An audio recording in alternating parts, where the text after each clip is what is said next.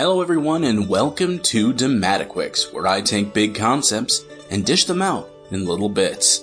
Today we're taking our first foray into the world of literature. We're going to start with a big one.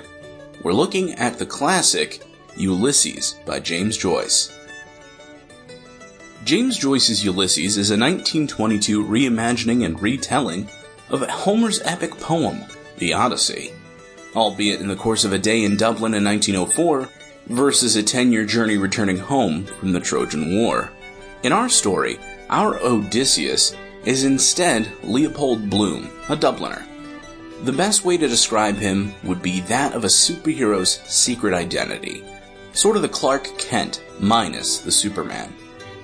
Now, that's not to say Bloom isn't a hero in his own right, it's just that his deeds are more of the mundane kind.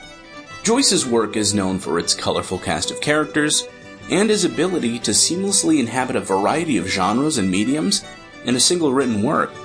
One moment you'll be reading a straightforward narrative, the next you'll experience a stream of consciousness style representative of a character's psyche.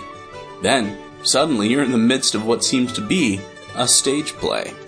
Joyce's style culminates in one of the most unique concluding chapters in a novel. The final chapter is seen from the point of view of Bloom's wife. As it follows her thoughts, the format is once again the stream of consciousness representing one's mind.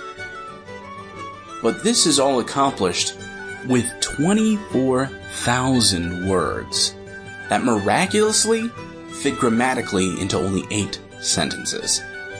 That may seem like an overwhelming amount of information, but I can surely attest that reading Ulysses is far more entertaining and far less confusing than Joyce's final work, Finnegan's Wake. Check this one out and get some /lit cred. Until next time.